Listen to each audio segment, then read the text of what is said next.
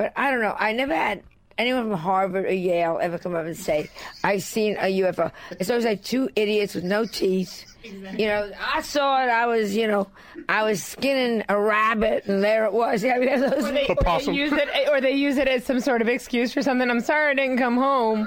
I was abducted by aliens and probed. But I also had another friend who's very smart, who he does Alf. You remember Alf, the funny little comedy? The show, the TV show. The TV show and the character.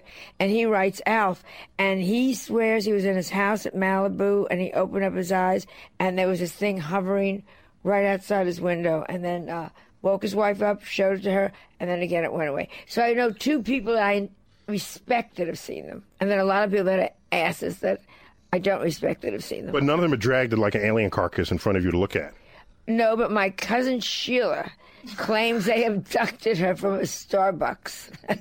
And they took her towards, I think it was Venus, and they let her go because she kept saying the whole way, are we there yet? Are we there yet?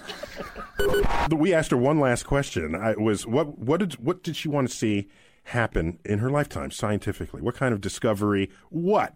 Just in her lifetime. I don't know how many more years she's got. What does she tell us? That Bernie Madoff gets out of jail, calls me up and tells me where the $62 billion are.